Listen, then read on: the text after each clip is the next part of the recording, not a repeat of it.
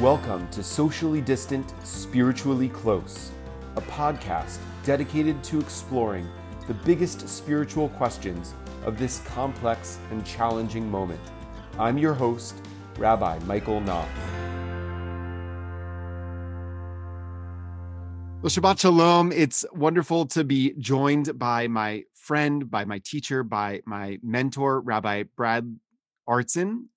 Rabbi Dr. Bradley Shavit Artson is the Abner and Rosalind Goldstein Dean's Chair at the Ziegler School of Rabbinic Studies and a Vice President of the American Jewish University in Los Angeles. He is a member of the philosophy department and writes widely on theology and on ethics. He is the author of 12 books and over 250 articles. Most recently, the Renewing the Process of Creation, a Jewish integration of science and spirit. And that is, in fact, why I invited him to join us this Shabbat. It's, of course, always great to be with Rabbi Artson and to be able to learn with him and from him. But I, in particular, wanted to have a conversation with him this Shabbat in which we read Parshat Bereshit, the first portion of the book of Genesis, in which we encounter the creation story at the beginning of Torah. And on this Shabbat, we are also observing Climate in the Pulpits and Climate on the Bima in partnership with many faith communities around the Commonwealth of Virginia, sponsored by Virginia Interfaith Power and Light. And so we're looking forward to having a spirited and deep conversation about the Torah portion and about our responsibility as Jews toward the environment. So first of all, welcome, Rabbi Artson. Shabbat Shalom. Thank you, Rabbi Knopf. It's always a joy to be with you. I remember the Shabbat I got to spend in the community in Richmond, and that was such a spiritual high point for me, not least to see one of my favorite students shining his light so beautifully as you continue to do. So thank you for having me. It's wonderful to have you. It was wonderful to have you then. It's hard to believe that that was back in 2014. Everything now seems like it's, multiplied by a million years. Yes, before coronavirus and after coronavirus. Right. Yeah. You really get a sense of what Einstein was talking about when he talks about the relativity of time.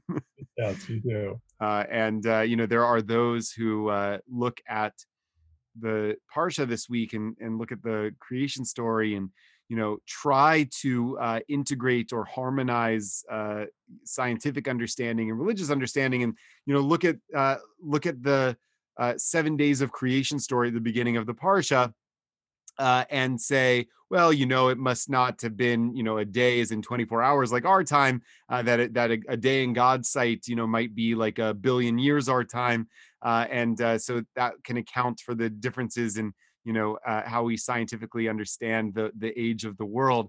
But I know that is not where you sit. And in learning from you, it's no longer where I sit either. And before we get so in the weeds on that particular question, I just wanted to hear, as we look at and think about Parshat Bereshit this year, what's coming up for you?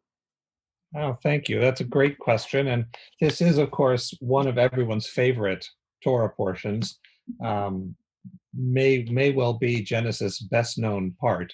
I want to draw everyone's attention to what I think of as the most dangerous and interesting sentence in the whole Bible. So the book starts, and for those of you who want to follow along, I'm starting at the very beginning, right? Bereshit bara Elohim et hashamayim ve'et haaretz. When God began to create, doesn't mean in the beginning. It's our story picks up here.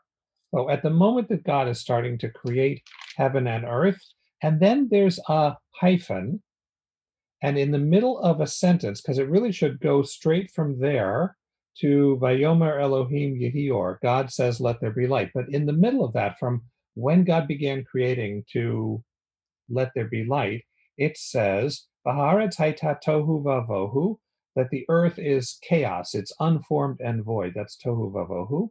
V'choshech al pnei tahom, and there is darkness on the surface of the deep. V'ruach Elohim rachefet al pnei hamayim, and the wind or spirit of God flutters over the surface. Now, what's interesting about that, and we've been trained not to notice it, is that means that God doesn't create the universe out of nothing. That in fact, there's chaos when God starts to create. The chaos always existed. And God doesn't stop the chaos from existing. It's just that the place that divine creativity happens is where there's chaos.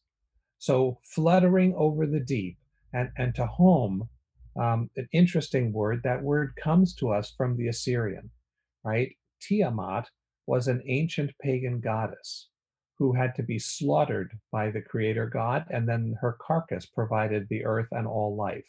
So there are hints that she's this unstable pagan divinity, this goddess, because she's still causing trouble.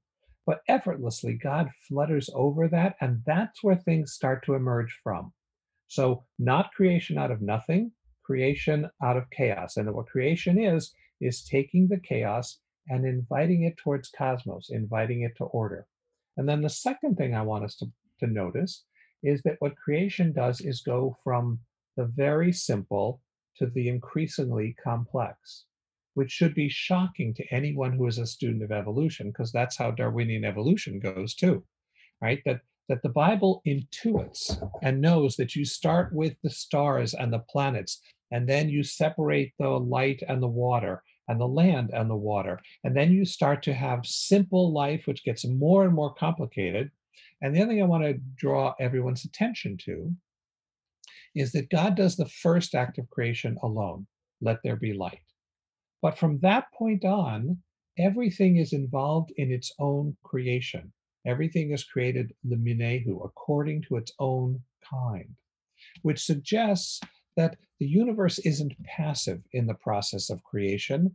The universe and God co create in partnership together. In the same way that if you decide to paint with oil, it's going to turn out differently than if you paint with watercolors.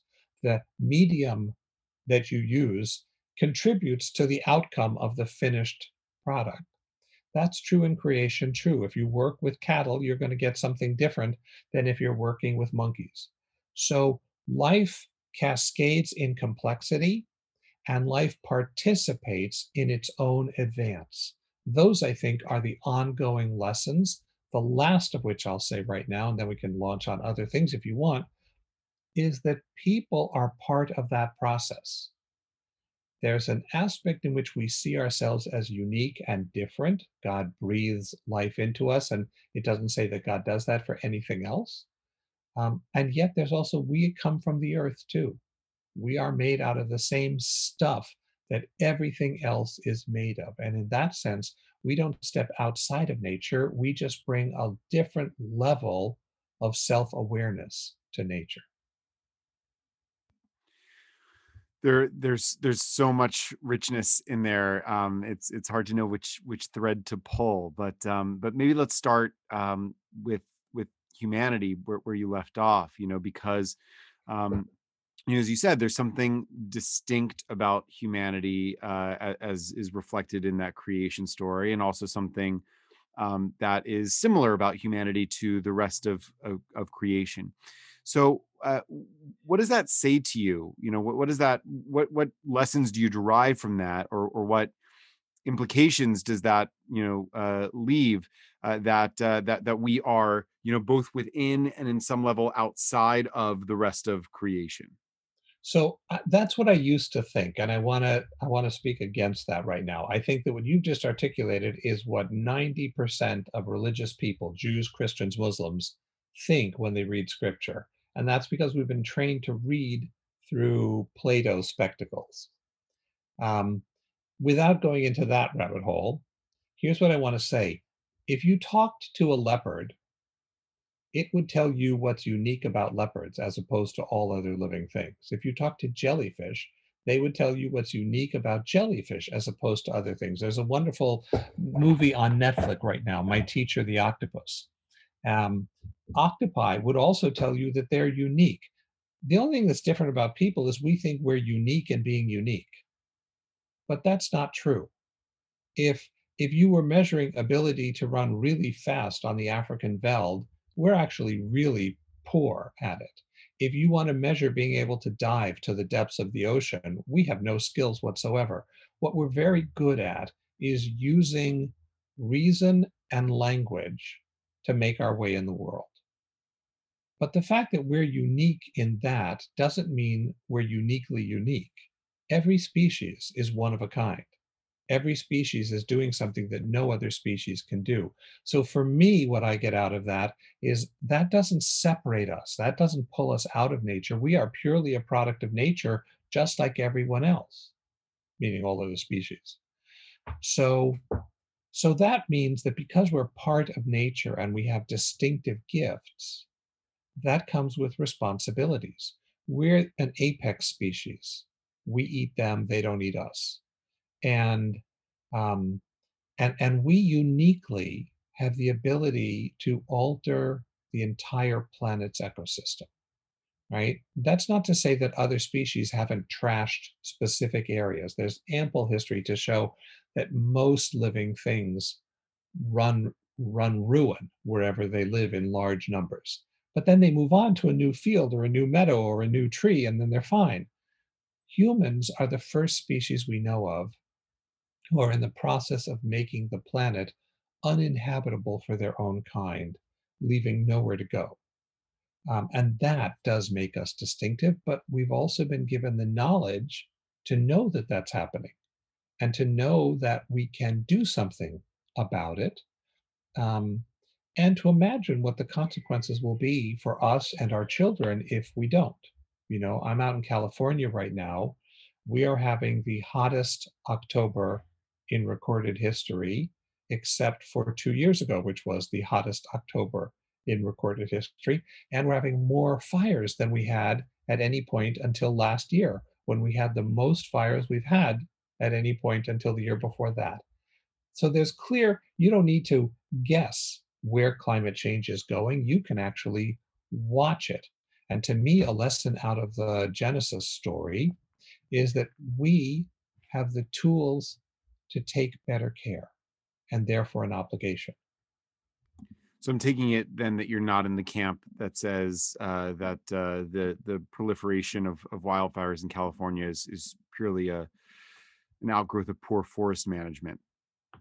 Well, fortunately, when you think about where to point the finger, there's never just one thing to blame. So I think people frame it as either or. Either climate change is just a fluctuation that happens anyway, or it's purely human beings. And the answer is no, it's not. It's both. There are fluctuations in our climate over the eons, and people are making it worse. Fires, I don't think we've been very good at managing the forests. There's a built in conflict of interest. The people who live most intimately with the forests, and that is to say the foresting companies, have an interest in our not managing the forests in an ecologically sound way. Um, and they have a lot of clout and a lot of power. Um, but I don't think it's one or the other. I think we have managed our wildernesses badly, and and there's also a reality to climate change that makes the consequences more dire. So let's talk about that for a minute because in thinking about what you were reflecting on, with respect to the biblical creation story and the place of human beings within creation, our relative uniqueness, our capacity to impact our environment in ways that other animals don't necessarily have, other creatures don't necessarily have. So it strikes me that you know there are there are a few camps out there that seem to play within that dynamic. One is the camp that kind of looks at the biblical creation story and says, we are part of an ecosystem that is far more complex and powerful than are human beings. We are, we're a small, relatively insignificant part. Uh, and the great power in the cosmos is God.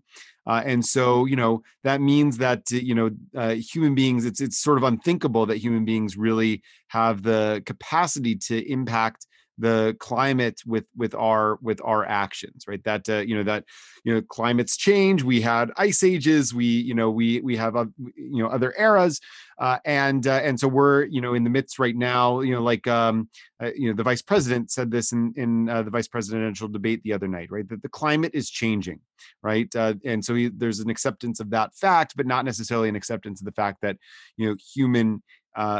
humanity is causing the climate to change. Then there is some confluence between that camp and the camp that I want to mention next, which is the camp that essentially says, might acknowledge that human beings are impacting the climate, but effectively says, like, we don't care, right? That humanity is the pinnacle of creation, that we have the capacity and the right to utilize creation the way we want to utilize it, to harvest from creation what we want to harvest, to live the kind of lives and build the kind of civilizations that enable us to flourish. We'll reject any initiative that will make our that will roll back civilization as we know it, or the lives as we know it, the comforts that we know as we know them, conveniences as we know them. And then there's some kind of, like, I think, conflation of the two things, whether by I think sometimes by choice, right? That says because we don't want to do things differently, and because we believe that humanity is special, we're going to pretend as though human beings are not really having an impact on the climate, so that we don't have to do anything about it. So there's I think that place in the Venn diagram. But then I think there's another camp that says, because human beings are a part of a larger whole of creation, because we're not outside of creation, that we really don't have a special place within creation, even as an apex predator. We have no right to utilize the Earth's resources in a way that's detrimental to the Earth, even if it's beneficial for us. So a camp that essentially says, that sort of Gaia-centric, right? That what matters is the health of the planet, and not necessarily the health of human civilization. So, given those three camps, what do you say to each of them, and where do you find yourself? I find myself alienated from all three. So here's what I need to warn us all about. The Bible doesn't belong to any political party. It is not enchained or contained within any single contemporary approach. So part of the genius of the rabbis of old was that they read the Bible and they let the Bible unpack itself.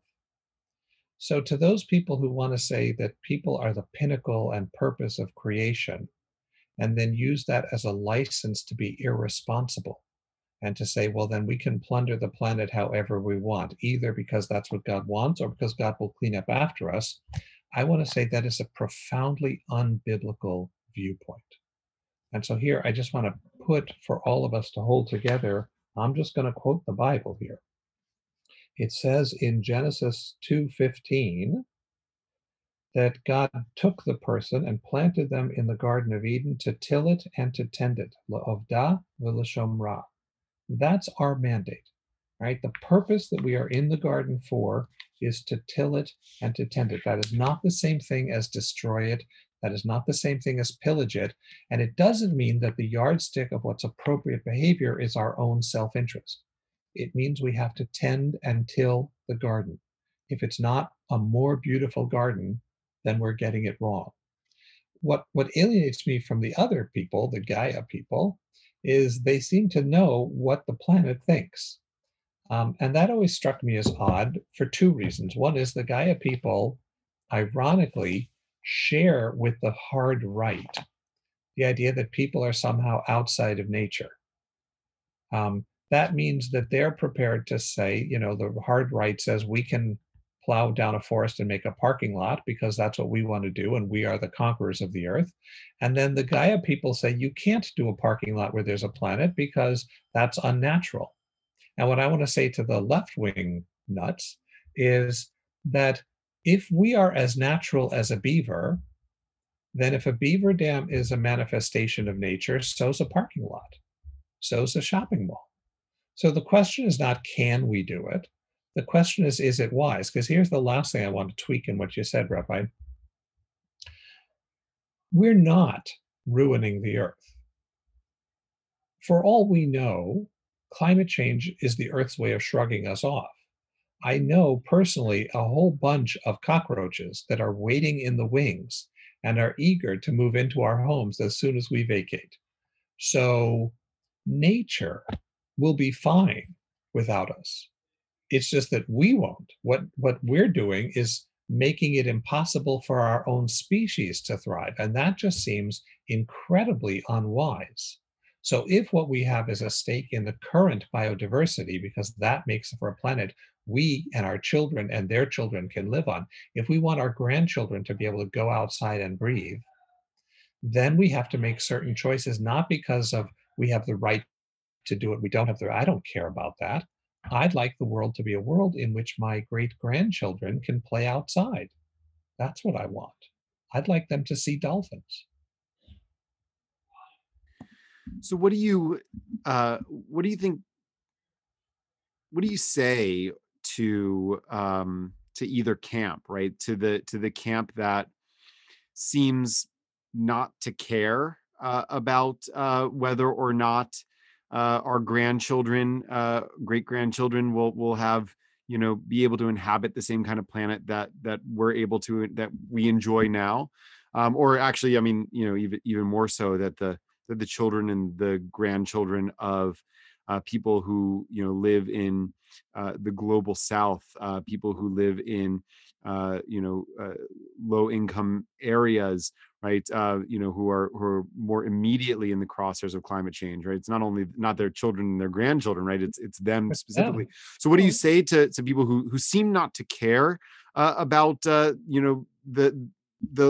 impact of our actions on those future generations on the one hand, and on the other hand, to people who who effectively say, a shopping mall is less natural than a beaver dam, and because it's not good for the earth, you shouldn't have the shopping mall either, right? So Right. like, so not just your children, your grandchildren, but like right now, you shouldn't get to enjoy I the understand. things that you enjoy or have the So kind of life that you would I want to think have. those are both distortions of Judaism, and I think Judaism in most cases is really the lodestone of wisdom. So I would say both are forms of rejecting God and rejecting God's covenant. Like, where in the world do you see in the Bible where it says you should prioritize your short-term pleasure over the long-term transmission of tradition from one generation to the next?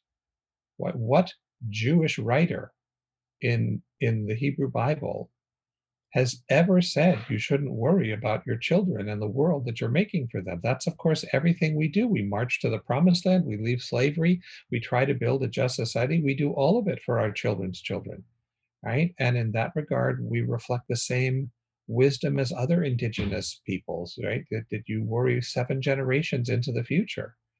Um, that just seems so obvious, particularly out of this biblical story, right? I mean, we're told explicitly your mandate is not to trash the place. Your mandate is to care for it and to pass it along.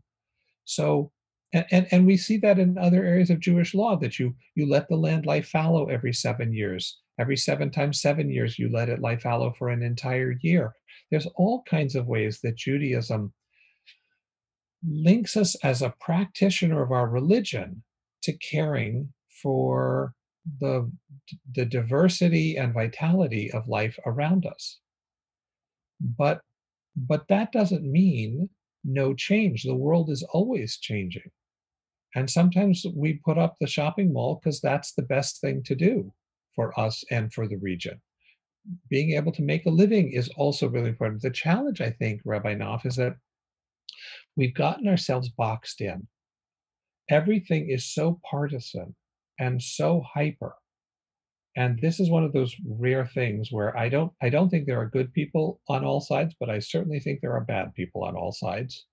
Um, there there are there's a way in which everybody decides which side is saying it, and then they formulate their opinion. So if it's my guy who said the thing, then I'm going to defend it, even if I know that were your guy the one that said it, I'd be jumping down his throat, right? And we do that on both, which means you can't have a real conversation. And this puts the democracy at peril, right? How do you have a republic if you can't talk across party lines and have a substantive conversation that doesn't immediately become, no, that's not how we vote? So I guess what I think we can be doing, and this is the unique task of religion these days, we can be the place where people prioritize open, honest exchanges of viewpoints for the sake of learning, not for the sake of winning. And in that regard, I'd want to say to the person who says the earth was made for us, I'd like to quote the old rabbinic midrash. It asks, why is it that even something as insignificant as the gnat was created prior to the creation of people? And the answer that it gives is to remind you that the world wasn't made for your sake, it was made for the sake of all of creation. And that's where our efforts need to be planted. So it seems to me that that part of the challenge of the hyper partisan era in which we find ourselves is not only that we find it hard to uh, debate across ideological divides, and that we tend to embrace ideas and actions when they come from our side, and revile them even if they're the same ones when they come from the other side. I Mm, think that that's certainly yeah, true, but it also seems to me that that sometimes the very nature of reality is at debate, right? And I think that climate change is one of those areas where there's the disagreement is not necessarily around ideology, right? Is not necessarily around do we have the what's the limit on the human right to exploit the world, the resources of the earth, but rather so it's not around ideology, it's not necessarily around policy even, right? It's not around, well, this thing is happening, what is the right approach to ensure that we do have a good planet for our grandchildren, and how much should we spend now, how much whatever, right? But the question is more on the level of, is this thing actually happening at all? right. But we That don't, Mhm. the question, I guess, what I'm proposing, probably enough, is that what we've lost is the respect for the pursuit of truth. And, and, I know his reputation has taken a beating, but Thomas Jefferson said that the He's still for the most part in good graces in Richmond, but he's I had better appreciate days. I appreciate that. Um, I think he's probably looking a bit askance at his most passionate allies, but nonetheless, yes, that's true.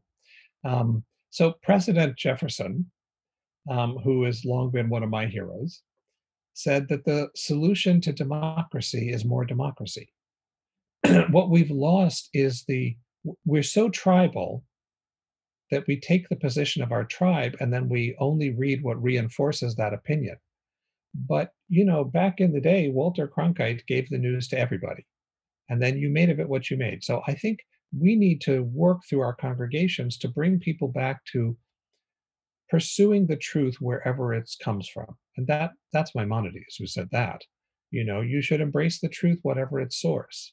So if someone who denies climate change has some interesting data, we need to look at it and we need to understand it and understand its implications. And if someone who is concerned about the human role in climate change has interesting data, we need to look at that data. And then we need to have a respectful opinion in which we can be ideologically separated, but not personally vituperative. That's what's been lost. We go very quickly from I disagree with you to I despise you. And that we all are going to have to find a way to roll back. We all feel victimized. We all feel abused. We've created a political scenario in which nobody feels at home anymore. Um, but we've got to roll it back. We need to get back to a place where we can talk with each other and learn from each other. And there too, look, I want to hold out a final thing. I know our time is getting running low. The fact that there are two creation stories, Genesis 1 and I was going to Genesis 2, ask you about that. right, is, I think, deliberate on the part of the Torah, right? The Torah is saying to us there's more than one good way to tell the story. And you can communicate things in incompatible ways that each tell you something important. So there's some truths to be learned out of Genesis 1 that you need Genesis 1 for. And then there are truths that can only be learned from Genesis 2, and you need Genesis 2 for that. And the fact that the two are really literally in conflict with each other, that's not the point. The point is learn from diverse sources. It's baked into the Torah. By the time you got to the second chapter of the Torah, you already have to be willing to be a pluralist in terms of where you get your information and your openness to conflicting data. But you're data driven, right? And that we need to respect the truth. If God is one, then there is one reality. And there might be multiple ways to live that reality, but we need to be in pursuit of the one.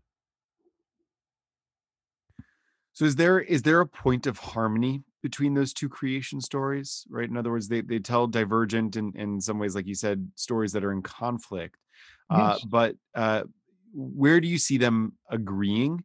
And what do you see as the unique but not necessarily conflicting insights that each story offers? Well, what they agree with is that creation is not simply the meaningless throwing together of facts, that it has a purpose and it has a direction, and that we have a role to play in the attainment of that goal. That's shared by Genesis 1 and 2, and by Psalm 104, which is another great creation story in the Bible, and one that I heartily endorse. That both books see the world as created and being in some way a reflection of the Creator, so that it's not true that everything that happens is literally the will of God, but over the course of the millennia, God's will continues to flutter over the dark, and that we are invited as God's partners in creation to continue to make manifest cosmos as opposed to chaos. And then I think they have different things to add to it. That in Genesis 1, Adam becomes a man at the moment that Eve becomes a woman, and they are created simultaneously, not the one without the other. That I think is profoundly important, that our gender identities are dependent on all gender identities, not just in distinction of the other identities. So that as we understand the dignity and capacity of women differently, that changes our understanding of the dignity and capacity of men, and what it means to be a guy. I also think that Genesis 2 sees people as derivative from each other, and that therefore says that we naturally fulfill ourselves because none of us are complete without others.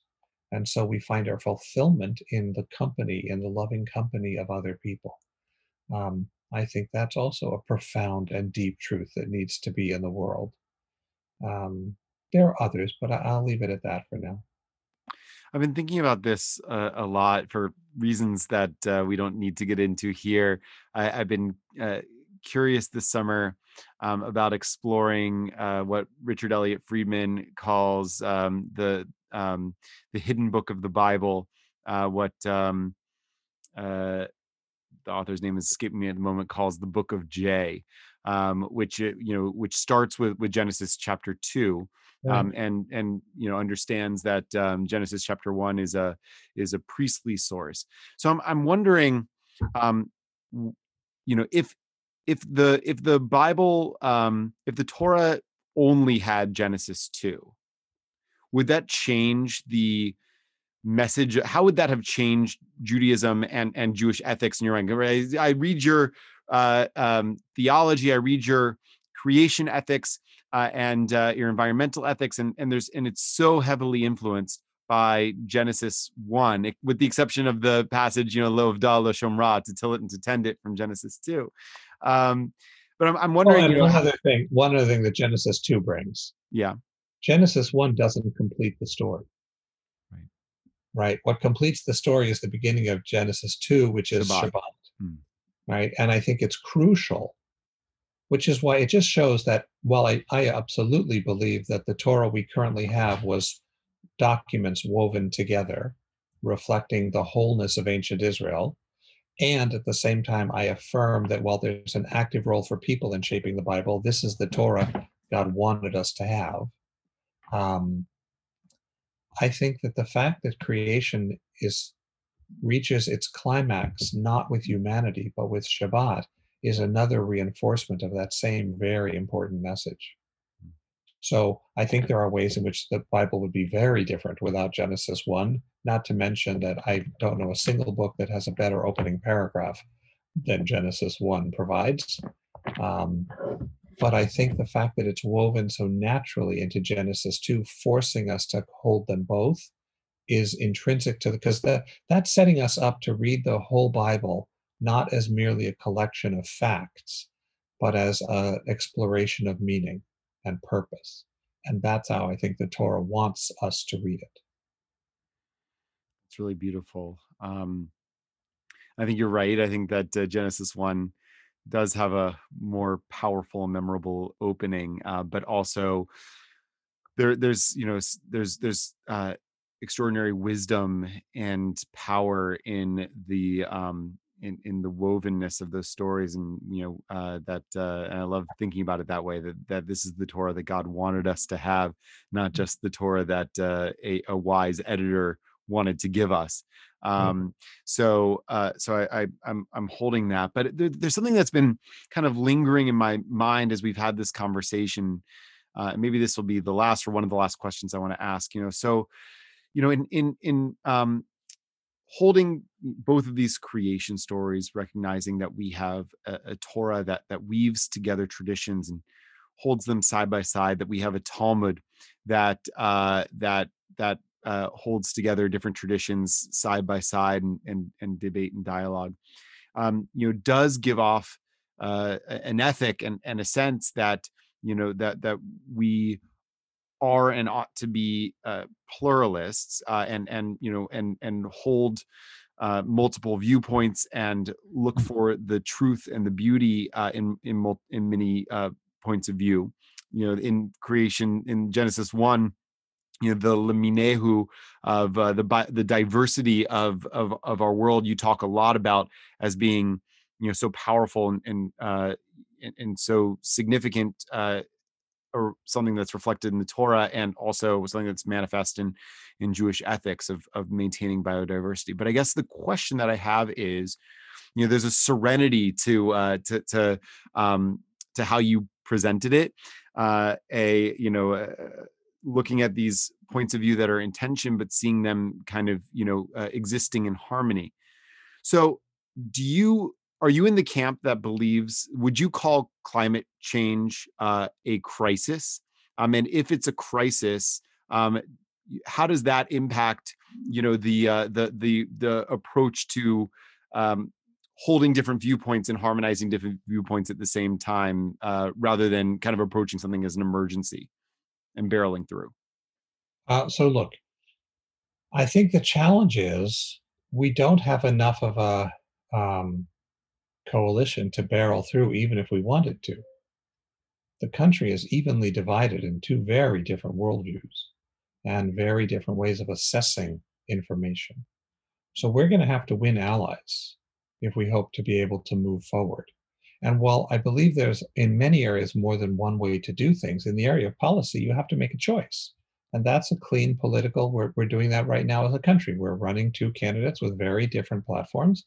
They will espouse their viewpoints, and the American people will have to choose one or the other. And then there'll be the role of the minority party to keep them honest and to keep them accountable. I believe in that democratic process. I think that's the best we can do. I do think this is a crisis. Of course, this is a crisis. If, in fact, we can modify the direction of climate change so that it is less extreme and so that the temperatures stay within the range of what mammals and primates need, so that we don't have drought and flood all the time, so that, you know, that has to be among our top priorities. The only thing I will caution you, Rabbi Knopf, is that we have multiple emergencies all going on at the same time. And part of being a functioning nation and a functioning commonwealth like Virginia is you have to address multiple issues simultaneously. So I don't think we can afford not to put climate change among our top priorities, but that doesn't mean it replaces all the others. It means we need to be attending to all the challenges because at the end of the day, they're all interconnected. Right. And I think that goes back to one of the first things that you said in this conversation, which is that the process of creation is bringing bringing chaos into cosmos. And, so if we have, many intersecting emergencies happening at the same time, the work that's ahead of us is addressing all of them, not just one of them, because addressing just one of them leaves the chaos intact. Amen. Well, thank you so much for spending some time with us and for sharing your wisdom and for continuing to be our Rebbe and our teacher in this and in many things. I want to just encourage people, if you haven't already picked up a copy of Renewing the Process of Creation, it's really an extraordinary read, along with everything that Rabbi Artson has written that you can get your hands on. I highly commend it. Thank you. Thank you very much. Shabbat Shalom. Shabbat Shalom. Thanks so much. This has been Socially Distant, Spiritually Close with Rabbi Michael Knopf. I hope that this episode has helped you find a little faith and hope, enrichment and uplift during this complex and challenging time. If you haven't already, please subscribe on iTunes or Spotify or wherever you get your podcasts. That way you won't miss an episode. Please also rate and review us on your podcast platform of choice so that others will have an easier time finding us and joining in the conversation. Socially Distant, Spiritually Close is recorded during virtual gatherings of my congregation, Temple Beth-El in Richmond, Virginia. Socially Distant, Spiritually Close is produced by Dr. Gillian Frank. Our theme music is composed and produced by Stephen Frost. Our cover art was designed by Judith Rushin, using a photograph by Miriam Aniel. I have been your host, Rabbi Michael Knopf. Until next time, take care of yourselves and each other.